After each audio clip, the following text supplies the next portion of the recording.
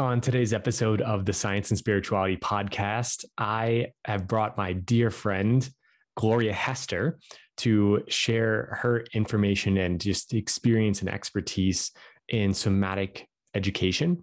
And so just a quick blurb about Gloria. She is the founder of Yogic Wisdom for Horse and Human, and SEVA, which stands for Somatic Education for Vertebrate Animals. She is also a somatic educator, consultant, and yoga therapist for both humans and other vertebrate animals, primarily horses and dogs. And she works with solid neuroscience-based principles to help both two-legged and four-legged clients live into their full potential every day. And according to Gloria, well-being is a birthright, and every being deserves to have an easeful body and a peaceful mind and a useful life. I couldn't agree more. And honestly, this conversation is just such a powerful, powerful conversation. So I'm really looking forward to you meeting Gloria, and also be open to going through some exercises. Gloria actually led us in this episode through 3 different practices that you can do to release tension, to open up your body, and ultimately open up your life. So let's get into it.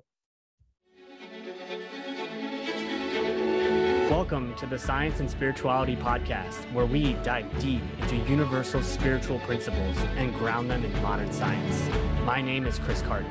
And my name is Kevin Carton, and we are committed to simplifying the spiritual side of success for you with easy to understand scientific research, so you can walk away with practical tools to create radical transformations in your life.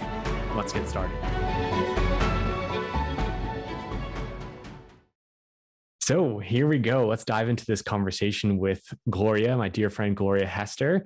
And I'm really looking forward to this conversation around somatic work, because we were discussing this briefly before we even set this podcast up, that like I had just been recently getting into somatic experiencing and somatic work. So as I shared, I'm looking forward to this conversation for myself, but also I think what you're going to share is just really, really powerful and needs to be known more. So first off, Gloria, welcome to the podcast. Thank you so much for having me, Kevin. I'm thrilled to be here. I'm thrilled to have you here because, again, we've been friends now. I probably will make this part of the intro that we've been friends for 4 or 5 years now. So it's been a long time coming for you to be on the podcast, since we've had our podcast going for 2 years now. So so let's dive in. I'd just love for you to first intro with like what your story is and like how it led you to be where you are today, to doing the work that you do now. Yeah, well, I think that saying divine providence absolutely plays in quite a bit to why I'm doing the work I'm doing and even how I came to do it. I think as far as being on planet Earth, I was a little bit of a reluctant participant.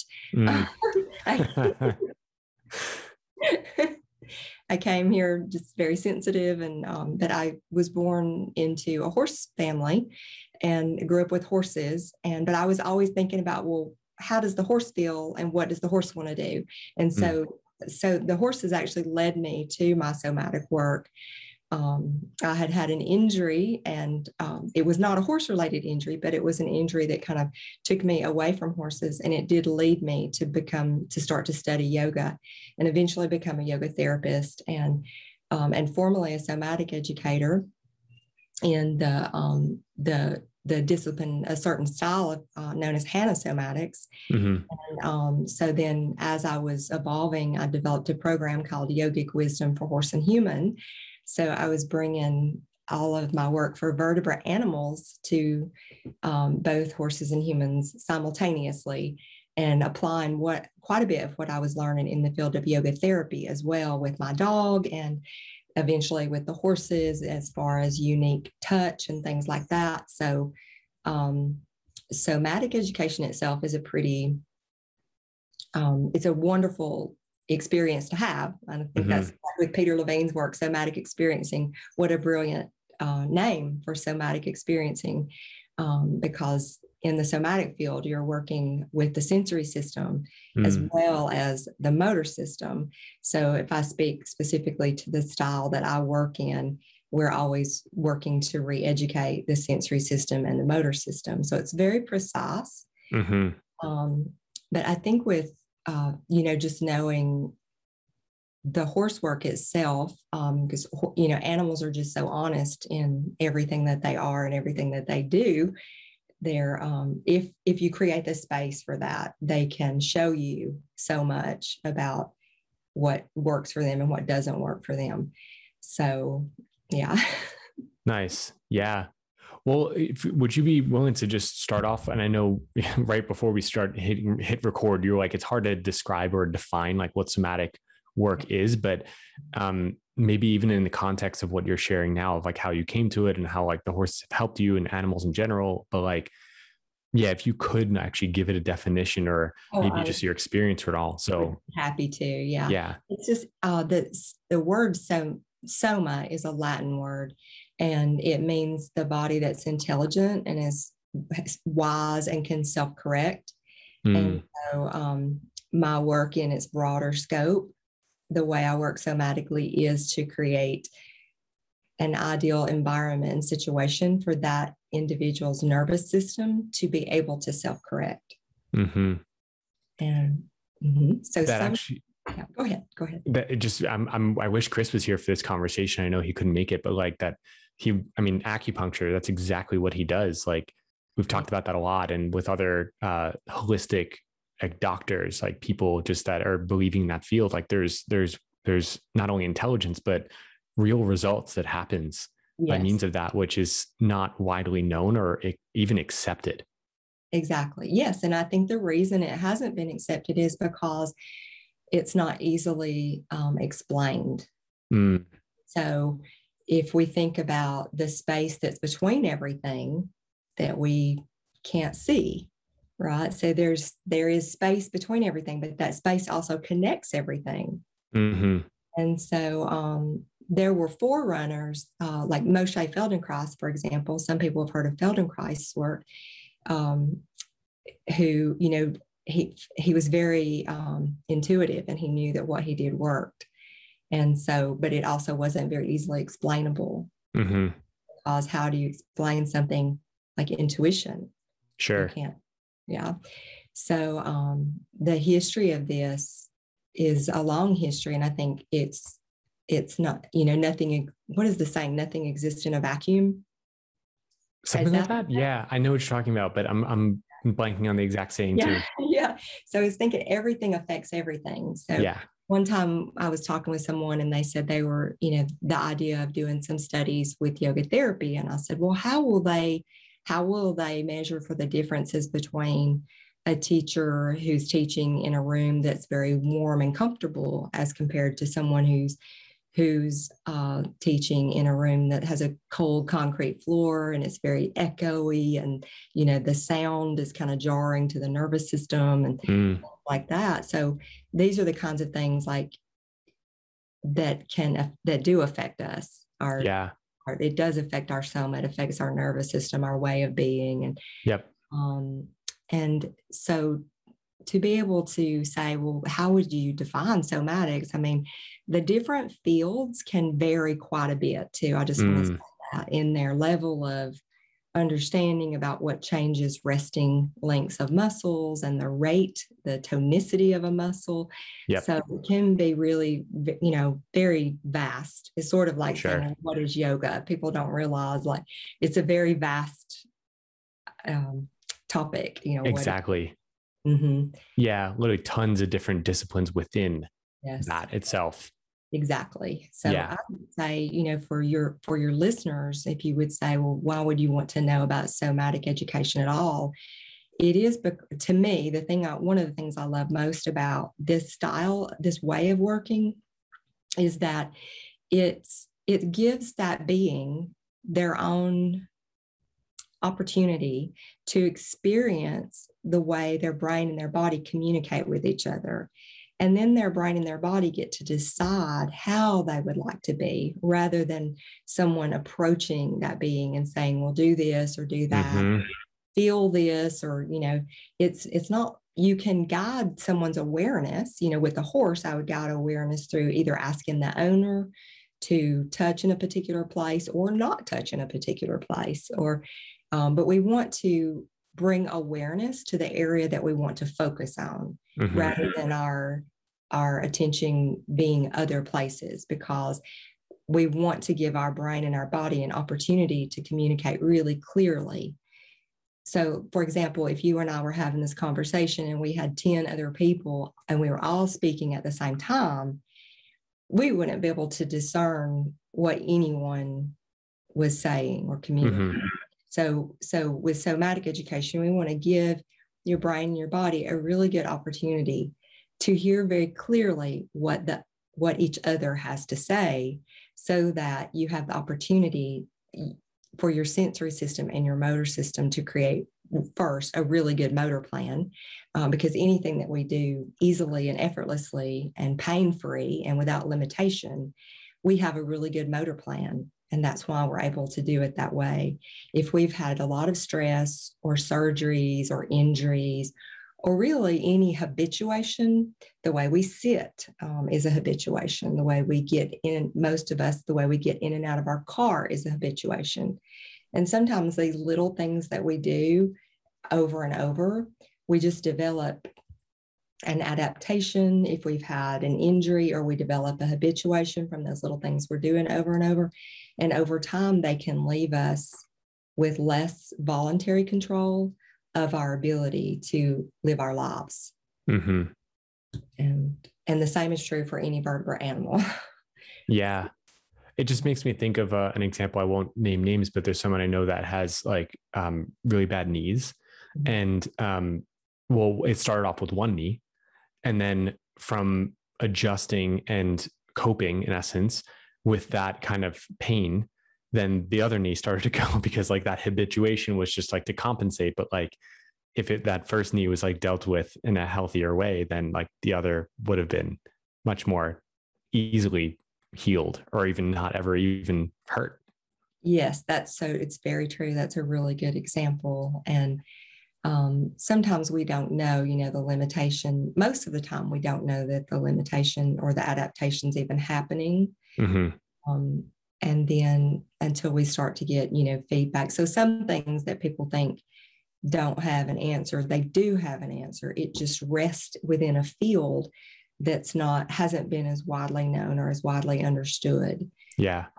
And so, but as far as, when you mentioned acupuncture, I was thinking sometimes I would work with a horse, and maybe that horse belonged to a trainer or something like that. And I would see that the horse actually preferred to have visualization rather than movement, rather than asking for the movement.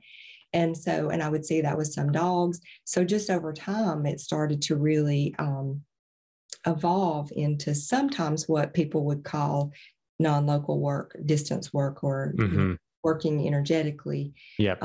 With different species. So, and that just started to happen naturally. Life was showing me sometimes if I was going to work with a horse that I couldn't get to that horse because maybe another dominant herd mate would have hurt that horse. Mm-hmm.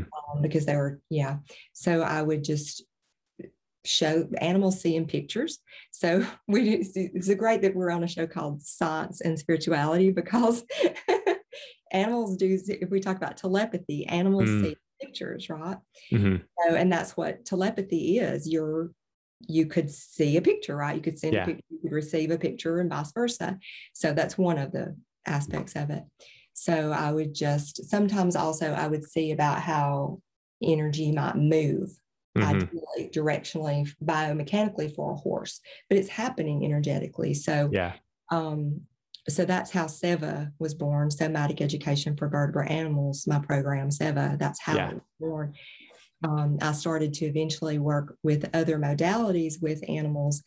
For example, emotional freedom technique, tapping. It works well with animals, with non-human animals, as it does. Yes. And so I think, growing up, I didn't really see animals as that much different than us. So I was always relating from this other place. And that being asked to work with a certain animal and knowing, well, maybe they lived in Canada and I lived in the States, for example, and how do we work with them that way? and it evolved over time, sometimes even with someone that had brain injuries, if they would reach out to me, a human that had brain injuries, Yeah. and their family would reach out, I would know it's like, this is not necessary for us to be in the room. It's only necessary to hold space, to wait for that nervous system to have a certain response. Yeah. And to facilitate that being's unique ability to find their own way through what could be even a very traumatic event. It doesn't have to be a traumatic event, but for sure. What would you say to someone who, I mean, listening to this, like they're all on board? Because I imagine that many of our listeners are like, yes, like I agree with that. Like I can definitely see it. Maybe even had their own experience with somatic work, like healing from something that is just, and it's not understood like how they healed. But I'm thinking like in the context of like, okay, like someone agreeing with all that, but then wanting to know like, well, what would be the next step for me? Like if I resonate with this, like it sounds great, but like obviously like one aspect, because I don't know if you work with humans anymore, but because like obviously you have your program, but I don't know if it's just with animals, but like one option. Okay, you do, great. So obviously one option is working with you, but like what would you suggest for someone as like a first step to go in this direction of doing somatic work for themselves? Like, would you only suggest it with someone trained as yourself, or like, what's your process? Like, what would you say? Oh, yeah, that's a good question. There are so many wonderful somatic educators out there. Mm-hmm. I happen to be one among many. The way I work is very unique, very different. So I'm more of a whole person approach or whole being approach. Mm-hmm. So there's a style of somatic education that's what you would call bottom up. So that just means you're working strictly with the body. I started to see over time that some belief systems would keep putting sensory motor amnesia back in our bodies again. So I started to work also more of top down, which would be more mindset work and more belief. Sure. So that you could recognize, okay, bring into awareness, what is the belief that's causing me to keep going back into this pattern? Because if we want to put patterns back, we can, and we can find patterns that work well. And if we put patterns back that aren't very functional, we can work with those too. So I would say, reach out to me. I'm definitely starting to develop more recorded material, but that's accessible for more people and things like that. Yeah, absolutely. Yes. And I think that some things we can do as practices, as far as from the field of yoga therapy, bringing those in also deepens that experience to help people to fulfill their potential, rather than just, okay, I'm just going to do some movements on the floor now. Sure. Like, well, why would we just do some movements on the floor? So I love to create more of a robust experience on helping people with what they actually came here to be and do and have, and to see their own unique gifts and their unique talents. Yeah. Well, so then what's something that someone can like take away from like our conversation today? Like, is there something that a tool or a practice, like something, like that? Because as you began, it's hard to even describe like what is somatic work, because there's so many different things within that. But so, do you have anything that is like an initial like step into this whole world? Yes, let's have a direct experience. So, what we can do is, if you think about how often people are at their computers nowadays and listening, things like that. So what we can do is have a little bit of a somatic practice that we can do for our upper shoulders, for our necks, for the front of our shoulders, because we're often holding our arms forward, if we're at a desktop and things like that. And so many people are. Yeah. So we can do a little bit just to release those muscles. They'll get habituated, held in a pattern. So we can do that. And it's something you can take as a practice each day. And the more you do this with awareness, the more you'll start to develop the neuronal connections that you can start to feel the results of what you're doing. So it's almost like learning and undoing. So so because if you say sensory motor system, what does that mean? We all have one, but no one knows, unless you're even if you're from a neuroscience field, you don't necessarily understand somatic principles about how to work with muscle groups and things like that. And so let's do this. If you just sit comfortably in your seat and just let your hands rest wherever they would like to comfortably. They can rest on your thighs if that's comfortable. And just start to deepen your breath. So just a comfortable breath. And as you breathe out, you can just let your body soften and relax. So somatic work is really learning how to truly, what does relaxation mean? Because some of us, because the patterns are held in by the cerebellum, and that's not voluntary to us. We can't access those unless we learn how to access them. So with yoga, you're just doing something that's such a deep practice so often that you're habituating to a new pattern. That's one of the things that you would be doing with yoga. You'd just be habituating to a new pattern. But with somatic education, you are learning to find a unique freedom that you may never have had before, but you don't have to stress and you don't stretch. It's the opposite. So, okay. So let's turn our head a little bit to the left, just very slightly to the left. And then when you're ready, you'll just come back and bring your head back to neutral again and just take a breath. Then when you're ready to do that again, see if you can make the movement even easier and more comfortable, just so it feels easy and natural. And slowly and smoothly turn your head a little to the left. Only go as far as is comfortable. When you're ready to come back, see if you can feel what muscles you're using to bring your head back. So some of us, we will keep our head turned to one side a little bit just because of how we sit habitually. Sometimes we'll keep our head turned slightly, but we don't know we're doing that. So we'll do that again when you're ready. You can turn your head a little bit to your left. And then when you're ready to come back, see if you can feel from within what muscles you're using to bring your head back. And then just let go of any effort and breathe naturally. So with the horse, I might touch the side of his neck or her neck that I'm asking them to turn toward to help bring awareness so they can feel, or vice versa, or I may not do that at all. So, but it's just a way to start to feel from within effort that has been involuntary and to let it turn off again. So we're slowly engaging the muscle and then slowly releasing the muscle.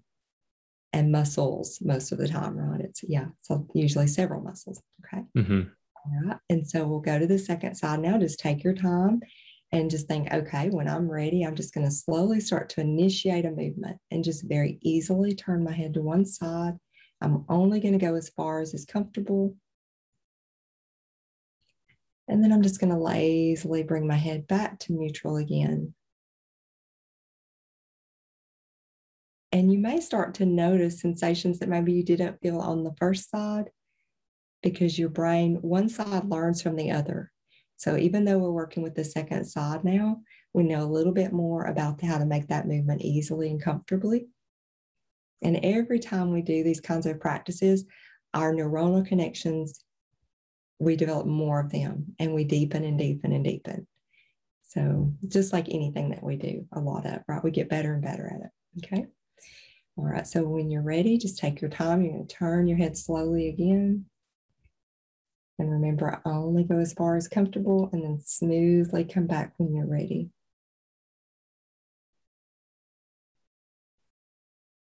And just make sure you're breathing naturally and easily, not holding your breath. And then we'll look for that ease again. So we think, okay, that felt really good. Let's do that again. Notice what muscles you're using to turn your head.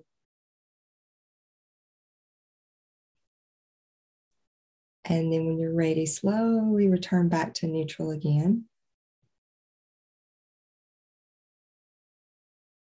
And then let everything turn off again and just rest.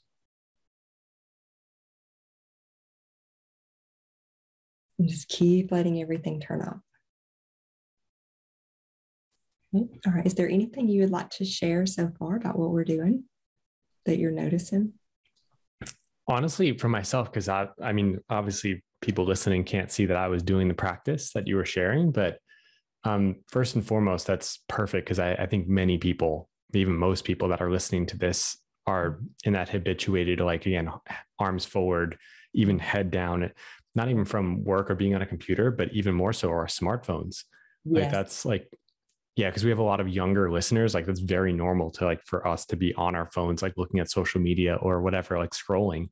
And I just noticed from within myself is that it just is, because I sit often for my work as well on coaching calls and everything, is that like that just, even though there wasn't much sensation either way in terms of like any pain or anything like that, but it brought that much more awareness and calmness, I felt, Yes. and ultimately awareness. And it's so simple to give ourselves that space, but how often we don't. Like, was again, we're in habituated patterns of how we are actually living our lives. So I love that. It's just like a reflection and realization is, okay, I've been in this pattern for so long, and finally giving yourself the space. In this case, obviously you're a facilitator of that, which I recommend having someone guide and educate you with anything new, because you just accelerate in the learning and actually stay like with what you want to learn, like these new things. But that was just even such a subtle practice. It just felt really powerful. Yes, yes. And so when you mentioned about looking at a smartphone and you're looking down, and if you think about whichever is the hand that you would habitually hold your phone with, for example, Mm, and so you're going to have a lot of muscles engaged habitually in with that arm and yeah. keeping it bent. And then your head is typically going to be off to one side or the other habitually and looking Mm, down, right? So that's a perfect example of how all of these different muscle groups. What'll happen is because we're so used to multitasking and our brain says, okay, I've got a lot I need to pay attention to here. I'm just going to store that as a habituation in my cerebellum. mm, And I'm going to keep those motor units turned on all the time. And that'll happen even when we're asleep. wow. So, yes. And so we just started with something very, very simple for your listeners to work with. It's pretty common for all of us to keep our head tilt slightly to the left or slightly to the right. Mm-hmm. So think of like your nose would just line up with the center of your chest. And so we don't know that we're off a little bit from that, but a phone is the perfect example of how Mm-hmm. to habituate to that. Yeah. So let's do this. We'll do a little bit more for your listeners so that we can release some of the muscle groups that are involved with keeping our arms forward like that all the time. So Great. if just let our arms and our hands rest, and you can just let your hands rest on your thighs. So when you're ready, you can very slowly start to aim your shoulders slightly forward. So you'll just start to bring your shoulders forward and then very slowly release. So sometimes I like to think of it just to, since your listeners can hear us, but they can't see us, if you think of you have headlights on the front of your shoulders. Nice. Yeah. You're just going to bring the headlights slightly forward, but notice what you feel. So you just want to make a little bit of an effort and slowly bring your shoulders forward, and then see how smoothly you can come to neutral again. So you might feel a little bit of jerkiness when you start to release. Did you notice that, Kevin? Did you feel? I Yes. did. Yeah. And I even noticed like a little bit of like tension in the back of my neck. Yes. Okay. So let's do this. Let's have you think about your head just going to be neutral and only go as far as comfortable. And so it can be a very small movement. You're aiming your shoulders slightly forward. Stay in that comfortable range, and then see how slowly and smoothly you could come to neutral. Once you come to neutral, just rest for a minute and keep letting the muscles turn off. So in this case, we're working with our pec muscles across the front of our chest. They pull our shoulders forward. We've had a lot of that this year. So, yeah. Okay. And then when you're ready, you'll do that again. Slowly start to aim your shoulders forward. And then when you're ready, just slowly release. So we let the muscles go back to neutral and resting. And when we do that, we're allowing the space to come back into that area of our bodies again. So it's our brain that creates the action, and then the body follows the brain's request, right? Yeah. Right? And so, but oftentimes we don't ever stop doing the action. And that's over time what leads to what Thomas Hanna called sensory motor amnesia. So, and that's that one particular field of somatic education. There are many out there that vary a great deal in what they're about. But I would say recognizing, let's see. Well, I think just recognizing that when we can feel from within, and in this field of somatics, we're specifically focusing on always working with the opposing muscle group as well, which is very, very important because all of our muscle groups work in pairs. We want to have a good communication between all of our opposing muscle groups so that, as you know, we are able to do what we need to do while we're here. Yep. Because if that's where things can get out of balance for our bodies, is when we don't have good communication between all of our opposing muscle groups. Yeah. So what we'll do now is we'll start to we can bring our hands behind us a little bit. We're going to work with the opposing muscle groups. So our rhomboid muscles sit between our scapula blades and our spine on the back of our body. And I like to think of our scapula blades as like our angel wings, you know, because we're meant to be able to move them, but oftentimes they can get kind of stuck. And so a lot of people don't really have a lot of movement in that area of our body. And so this is a way to start to bring some freedom and mobility back there. What we'll do now, we've got our hands behind us, just wherever they are comfortably resting. And then we're going to start to bring our elbows toward one another, just slightly. And you can bring them slightly behind you. So whichever feels better, you can do slightly toward each other. You'll feel your scapula blades move toward your spine. And then you'll slowly release. And the rhomboid muscles that rest there between our spine and our scapula blades, we just let them rest and we can take a breath. So you can bring the awareness to that part of your body. And then when you're ready, you'll do that again. Just going to slowly start to bring your elbows. You can bring them slightly toward each other, slightly behind you. Scapula blades slide toward each other. And then slowly release. And then you can let the muscles turn off. And once you feel like you've let them turn off, when you're ready, you can do that movement again. Bring your elbows back and toward one another. And you can keep the movement so that you feel what you're doing with the back of your body. And then very slowly release. And just you can come to let your hands rest again. As you breathe now, you can say, okay, what do I notice? How do I feel? For me, just to share, because it's really fascinating doing these, again, subtle movements. Yeah, like the one thing you called out before is like you might notice like that jerking motion of like as you let go of those muscles, which could you describe more of like what's going on if that happens? Because I imagine that's common, right? Yes, thank you for asking. It is very common. When there's the jerkiness like that, our brain is literally releasing any involuntary contractions that we've had. With repetition, the control goes to the frontal cortex.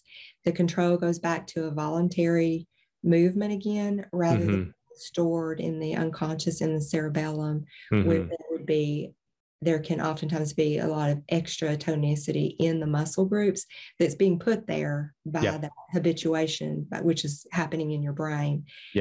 So we're not doing it on purpose. And since we don't know that we're doing it on purpose, we can't stop doing it because we don't even know we're doing it.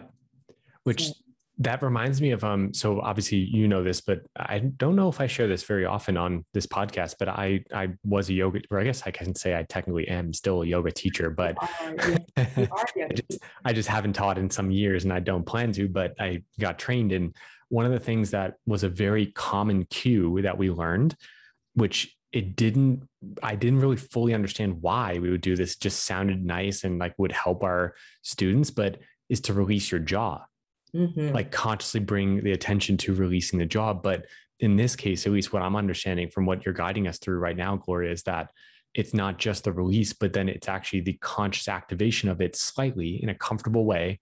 So that then as you release, like you're fully releasing the unconscious like tension that is made through those muscles. Am I correct in understanding that?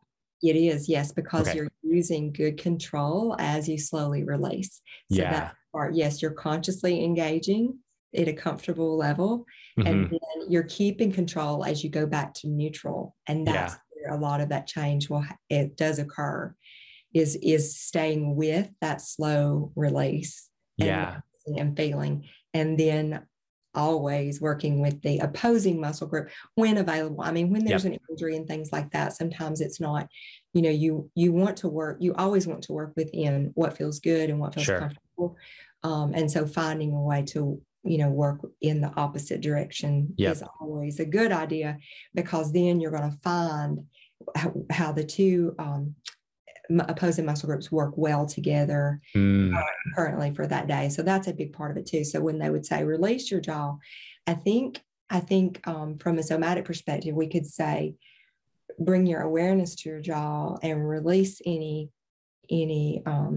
allow your jaw to release. As that's where it gets kind of tricky, because the unconscious, the involuntary patterning that's there, you may not even know it's there until you have had some sensory motor education in that area. Then you can feel what you didn't know before was there. And and then also just from a whole body, taking into account that nothing is separate.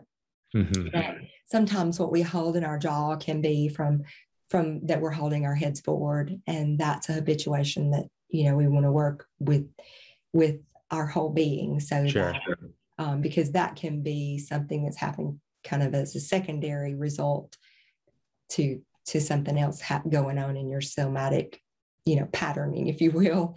Definitely. Yeah, it's and sometimes in yoga, we would be taught to just re-engage, just to hold a different muscle group contracted, but we're still holding the muscle group. It might just be more of an approved of muscle group that we're holding. I don't think there's any yoga teachers like, all right, now clench your jaw. Exactly. Yes. And, it can be that frozen moment in time too. I mean, it can happen that way. It's where it's a frozen moment in time. And so whether that was a frozen moment in time from a surgery, that our jaw got clenched in that moment, or from feeling that we just got stuck and we express it, and then it just keeps, that same expression keeps coming up, right? And it is held in our somas involuntarily and unconsciously. And so I think it's an endless, to me, it's kind of this endlessly fascinating land of possibilities. And it's a topic that is, the horses really brought me into the work. And and it's a wonderful space to swim in, because it is so, for one, it's so wonderful. To me, it really teaches us how to treat ourselves very, very well, rather than, because we're getting to listen to our own feedback for the first time in our lives. We live in powerful. Thank you. In addition to that, would you speak to as well, like what happens in our spirit by means of this? Because obviously this podcast being science and spirituality, like my mind goes to, like, we've covered a lot of the science, which obviously there's vast amounts of that, but you've covered it, enough for like a dip in the water of somatic work. But because I know you were speaking to this briefly, you said it twice. I don't know if anyone really picked up on this listening, but you said that you do this work so that either if it's a horse, if it's a, other animal, or even as a human, that then you help them get to that space to where they could do what they're here to do. Like that. I heard that and I was like keying on that. I was like, ooh, I want to hear more about that, because I could be wrong, but it sounds like it's tied to like our spirit and like our purpose, but I'd love to hear your perspective on that. Yes. Well, from a yogic perspective, even if we look at that perspective, we talk about our dharma, our life's work, what we're here to do, and how do we do that and do it well. Mm-hmm. So we could look at it from that way, where I truly believe we do have unique blueprint. Each one of us does. We have our personal life experiences. We have our unique DNA. We have our unique lineages too, our family's history, and what do we inherit, even that we have natural proclivities for and ability for example. And then how do those get expressed, and what do we want to express, and what did we come here to do? And even with horses, some horses are just naturally very good at certain things, and they enjoy certain things that others aren't naturally good at and don't enjoy. And so, and just helping, for each of us in our lives, whether we're a human or a horse, we're often being asked to do things that maybe we don't think we're very good at, or that we don't quite know, maybe we don't have experience with it. And so let's see, our spirits, well, I would say this, the state of our spirit is always affecting our bodies. It's affecting our somas, because if you see someone, if you feel crushed, you can usually see that person, if they feel crushed, you can feel that sometimes, or you can see that they're, if you see a dog that's astray and you see maybe that dog's afraid, and you can see it, even though the dog's not verbally saying, hi, I'm lost, I'm scared. You can see, right, in their being, in their soma, they're lost and afraid. And so that if we've had a lot of experience of that will get habituated as well in our soma, in our in our body, in our nervous system, and it shows up in our body. So that's a way where if an animal has had a lot of fear, we can work with that animal, that being animal, and release any unconscious habituation, any holding or patterning from the experience over time. And we get to have new experiences instead of the same experiences. We can facilitate new adventures, new exploration, new, being more of what we came here to be, just naturally, starting from a resting place, engaging, getting feedback from our world. And then if we need to, releasing any stress, because this is just the best way to release stress, because we get to feel what we want to feel in the movement very clearly and comfortably. And then we release as much of the tonicity as we want to release. And we just keep coming back, to that as needed. And, we can do all the things we love to do. But to me, one of the things that I feel like somatic education really did for me was just help me stop hurting myself. Because I get that deeply. I think literally that alone, I feel like, is one thing that everyone can resonate with. But tell us more about that, because I literally just what rang in my head was like, I can relate, but then I literally heard 100 other people as they're going to listen to this, like, oh my God, that's me. Like, so tell us more about that, like what that's done for you.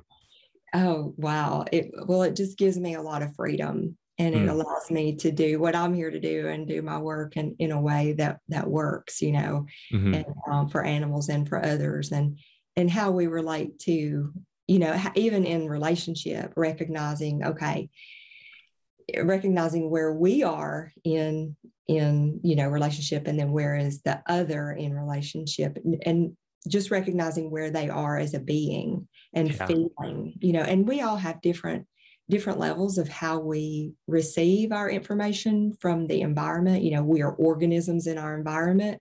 And yes, we are spirit. I mean, we are so much spirit. You see someone get excited and you see their spirit come alive, right? You see it. And so to me, that's the beauty of this world is we all have within us. It's just really beautiful. And so to have the freedom to do that, whether we're walking on 2 legs or 4 legs, and, really being in our bodies. I worked with a dog recently who had a scary experience for her. She, you know, it's the first time she'd been away from her people. She was in a strange veterinarian's office 4 days at a time, and she never had that experience before. And so she came home as a different being with quite a bit of, you know, what some people might call trauma. The light was gone from her eyes. None of the behavior that she'd ever had for years, it wasn't there anymore. She was just a different dog.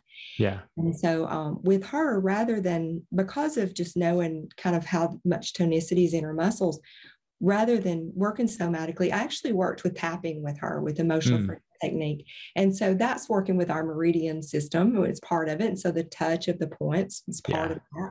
And then expressing what I knew she, you know, what she would, and she just did beautifully. She came right back.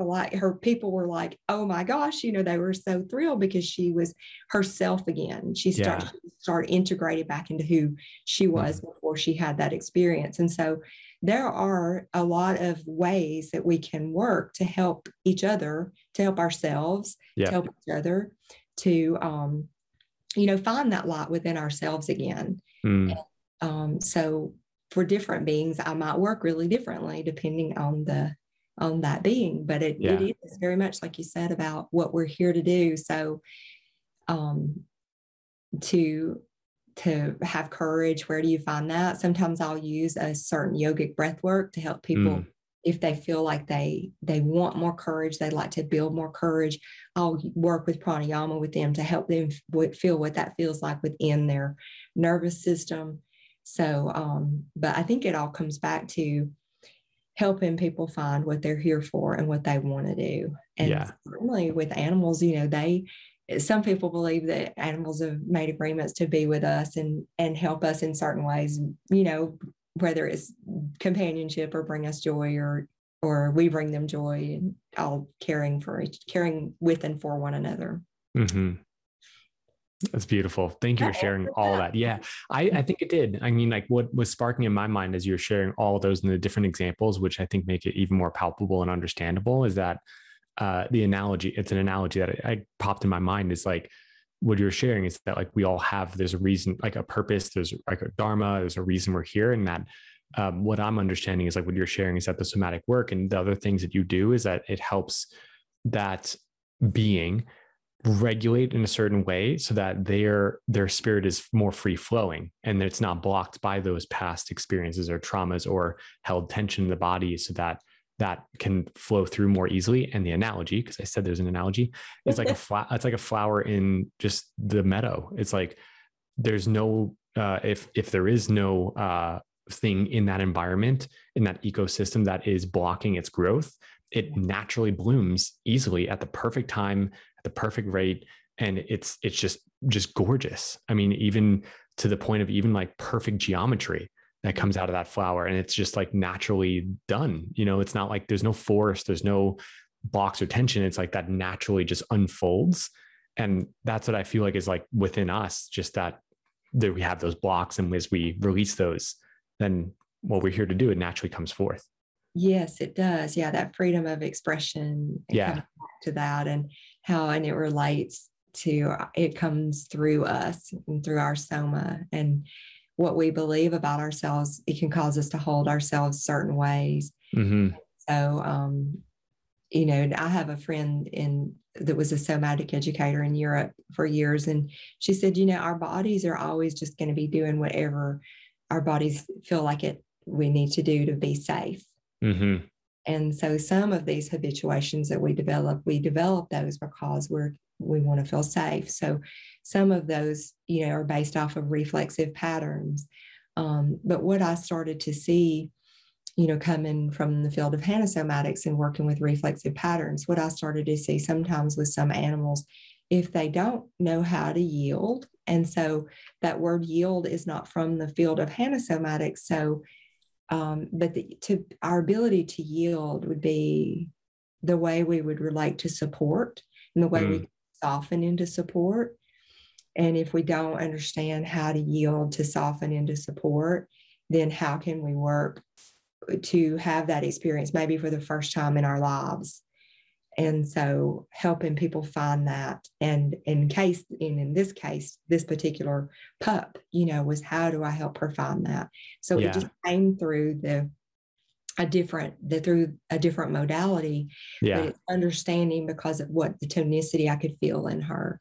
Yeah. So sometimes that might be why I might work with someone non-locally. I don't in the room where they are, things like that, because sometimes our nervous system, we don't want to add any unnecessary interference into a nervous system. So for example, if you're in a room and you're injured, but your nervous system's still aware, then you wouldn't necessarily, having the support of a loved one who you have a close bond with could feel very sustaining, but not having a connection doesn't feel very sustaining. So it could be that if you had fear or just let me think how to say this. If you had unfamiliarity with a different nervous system in the room that you didn't know, and you knew you didn't know, you're trying to access information that is you don't necessarily need to have to access that information. Sure. I'm kind of going way out there, but with the topic of your show, I think we can do that. We can say. So sometimes it would just be, well, maybe they don't need that extra stimulus for their nervous system. Yep. We can do this in a different way because they don't need that extra stimulus. Yeah. These are just, experiences I've had over the years where I would see, okay, this is this way. And you can trust that, right? Yeah. This is this way. You can trust that. And I was thinking about someone that had head injuries specifically in this case, but it reminds me of a story that I think is more tangible about where I'm coming from. Sure. A student and a friend had asked me, come and meet this particular horse because I might like for him to be part of my herd. And do you think he would be a good addition to the herd? So when I went there, there were a group of us standing, and a friend of mine was there who was from California, and just a couple of different people were around. And I was talking about what some of the things that horses have to deal with that humans are not aware that they have to deal with. And I said, for example, this horse is grieving his mom, the loss of his mom. And so when I said it, I thought, well, that kind of goes without saying. I mean, that's what most humans do. Most people separate horses from their mother at some point. That's just normal. Why did I feel the need to, point this out? Right. So I just shared, I said, well, this horse is grieving the loss of his mom. And I just went on with what I was saying. And then a few minutes later, the woman that owned the property came over from the other field, and she came walking over from the other field. And she said, oh yeah, she said, this horse here, she said, when he came here with his mom, but we sold her. And this horse is not a colt. He's an older horse. And everybody just looked at me and just said, because this very moment of, I knew this horse was grieving the loss of his mom, but it's not like he, it wasn't an auditory, it wasn't like a clairaudient moment. Although it can be, sometimes you can, have those moments too. It was just a knowing. It was just kind of a matter of fact moment where I knew this horse was grieving the loss of his mom. So this information, if you think about science and spirituality, these are the two areas where they seem to have been placed at odds. But if they're both in their expansive state, they are not at odds at all. Yeah, exactly. But if they're in this other dogmatic state, they're going to be. Yeah. Yeah. So we could say that's all in the field. It's just somewhere in the field. And there it is. Yeah. Very well said. Yeah. 100%. Which I think that's why, there's so many people that resonate with our podcast, and then obviously the topics that we have, because that's what Chris and I believe. And obviously pretty much any of our guests believe as well. Is like, they're not separate. And that's just a perfect example of it, is that you felt that you knew that. And then somatically, it's like, there probably were things that you can help in terms of like, because you said it was an older horse. So like, it wasn't like it was just that recent, right? That happened, He had been separated from his mom recently, but okay. It wasn't one of those horses that was separated as a colt, like most horses. Got it. Yes. So it was different in that experience. Shared that. Yes. Yeah. So he it just kind of came out as an example of what he was dealing with, Yeah. because horses are dealing with many different things that their people are, can be contributing to what they're dealing with. But the people don't realize it. And we are the same for our own bodies. We can be doing certain things that we're actually injuring ourselves, but we don't know that that's what's doing it. That's causing that pain or that. Yeah. And that's not uncommon at all. But yes, in this case, I just realized when I said it, I thought, well, most every colt, they are separated from their mother. So why did I feel the need to point that out? But then she came and said why. They just sold his mother. He was indeed deeply grieving his mother. Yeah. So those are all things that we do hold in the soma. Mm-hmm. Wow. Grief. Yeah. Yeah. That's powerful. Yeah. Well, I feel like I can talk with you for another hour, even more, because I mean, we've definitely had conversations that went several hours. But is there any final thing you'd love to share as we just like close up in terms of the timing for this episode? Any final things that you want to share in terms of just like, well, before we get to like, obviously like where people can connect with you, where people can work with you and all that, we'll get to that. But any final thoughts that or things you wanted to share in terms of somatic work or anything else that you want to add from what you were just sharing? Yeah, I just think as for one thing, if time allows, we can do one more simple movement that I feel like would benefit your listeners and that they can do when they would like anytime. Yeah. Let's do it. Okay. So this would be a movement that just helps to release all the muscles across your upper shoulder. So you can turn your head slightly to the left and then tilt your head back a little bit. So it's like you're looking up, and then think about aiming your right shoulder up toward the back of your head. So you're just going to lift your right shoulder up toward the back of your head and then very slowly come to rest again and just let the muscles turn off. And I just like to take a breath and just wait and make sure I've let the muscles turn off. And then we'll do that again when you're ready. So you have your face a little bit to the left, and then you're going to tilt your head back a little bit. So you're aiming the back of your head down toward your shoulder, and you're going to lift your right shoulder up toward the back of your head. And if it feels good, you can aim the back of your head toward your shoulder and very slowly let the muscles turn off again. And then when you're ready, you can re-engage. So our brains learn through the repetition. So we say, okay, how does this movement feel? What muscles am I using? I'm going to very slowly come to neutral again and allow those muscles to turn off and just keep letting the muscles turn off. Okay, you can notice how that shoulder feels compared to your opposite shoulder and how your neck feels on that side compared to the opposite side, kind of the back of your neck and top of your shoulder. Okay, all right, we'll do the second side and then we'll finish, but you can do this anytime. And like I said, with more repetitions, you'll develop better connections about how it feels and your muscles can get softer and more relaxed. Okay, and that's something we all need right now. Yes, definitely. So we'll do second side. So you just turn your face slightly to the right and then look up. And so you'll notice your head's tilting back when you do that. And then you can lift your left shoulder and shrug your left shoulder up toward the back of your head. And then slowly let the muscles turn off again.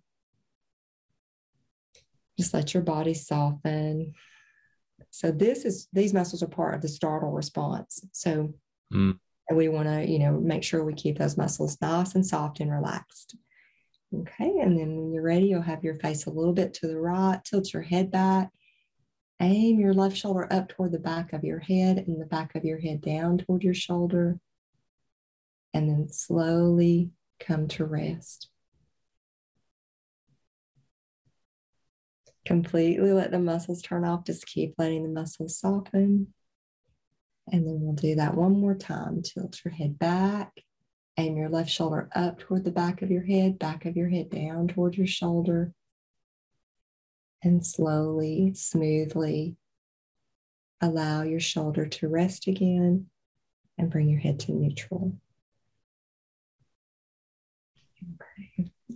And you may feel a difference and you may need more repetitions. So don't be afraid to stay with the movement. Like if you're going to do this on your own, you can do more repetitions. You just want to make sure that you're always coming back and giving yourself that neutral place again, because that's one of the places where that feedback, we want the feedback to be able to get to our brain so that our brain can make a change rather than just running off to the next task. Yeah, for sure. It makes me think of like the pause in between each of our breaths. Is like it's not a non-space, it's just actually a part of that rhythm, that's meant to happen. But like most people, I think in the West, especially in the Western world, like they don't give themselves that space of that relaxation, just letting go. Like it's not just doing nothing. It's a passive active work. I don't know if that makes sense, but and this is very much that, Kevin. It is very much passive with action and then waiting to see, okay, have I let go of the effort from that last moment? And it just applies so much to everything in life, especially with, sometimes, for example, just to make it a little more tangible, we can come into relationship from what happened in our last relationship, because we are coming from that place rather. So a wonderful horsewoman named Leslie Desmond said to me one time, she said, when you meet a horse, you're not meeting that horse. You're meeting the last person that worked with that horse. Ooh, interesting. Mm-hmm. We could definitely apply that to our own lives as well. Yes. So that's why it makes it more, usually as adults, we need to have reasons why we do the things we do, conscious reasons about why we might do something that's so very, very subtle. Yeah. Because it is subtle, but it's very precise. And just, really grateful to Tom and Eleanor Hanna that developed this work, and Eleanor for mentoring me so deeply, and for so many yoga therapy teachers mentoring me so deeply as well. And so many people who have, and Janet Kalo, who, a somatic educator, just so many people who have conversationally given me the courage to also, share different aspects, and Bobby Ann Fredericks, and so many people, as you know, with so many people, and you too, to share these different aspects about what it is to be fully here, and not only be here in the way that's socially acceptable, or that has been handed down through paradigms, or has been handed down through dogmatic systems or things, because we have so much more love in us. What it comes down to is that, right? Yeah. We have so much more in us, that we all can support ourselves. And if we're called to, mentor and support others too, so that we can show up the way we are capable and need to show up in a time where not many people really understand and know how to do that. Exactly. Yeah, 100%. We're all learning that. 100%. That's a beautiful way, honestly, I think, to summarize and then end this out, is just this work is needed, like not only for ourselves, but then for the world. Like, if you feel called to do that, but then obviously if you're feeling called to actually like do this work yourself, so that you can just for your own life, just actually show up more for yourself and for others. So that's awesome. Well, thank you so much, Gloria, for not only for sharing your wisdom, but I've really resonated and appreciate your willingness to share those practices, those exercises. Like I noticed for myself of just some tension releasing, some stress releasing, and even more so is like that feedback of there was times where as I was releasing the first time, I felt like my muscles kind of jerking around, because they had been in a habituated way, but then after some repetitions, oh wow, it's loosening up, it's making it easier, and it's such a simple practice. So thank you for giving that to us. You're so welcome. Thank you for having me. I love sharing with you and with your listeners, and thank you. You're welcome. Absolutely. And so where can people find you? We'll have all the links in the description of this episode, but if there's anything in particular you wanted to share. Yeah, I have a website. It's gloriahester.com, Hester, which in Norway and Denmark is their word for horses. Oh, nice. A little God wink there, serendipitous. So gloriahester.com. And I have a free guided meditation and yoga nidra that's very relaxing, that will help you to create more awareness too. If anyone would like to download that from the homepage top of my website, you can grab it there. And if you would like to reach out to me, you can do that through the site as well. Yeah, gloriahester.com. Awesome. Great. So everything there. Perfect. Yes. Awesome. All right. Thank you very much again, Gloria. Appreciate you very much. I appreciate you so much and all of your listeners. I just want you all to be well and happy and have fantastic lives. And I know you are helping people do that. So thank you. Awesome. Absolutely. And that's it for today. So thanks for tuning in. We really hope you enjoyed listening to this episode as much as we enjoyed recording it. So any questions, any comments, connect with us on Instagram personally at Kevin F. Carton or at Chris J. Carton, or our podcast Instagram page at Science and Spirituality Podcast. And if you feel guided to, the one thing that we do ask is for you to please rate the podcast and also leave a review. This way we can reach more people and in that way impact more lives. So with that, we'll see you on the next episode.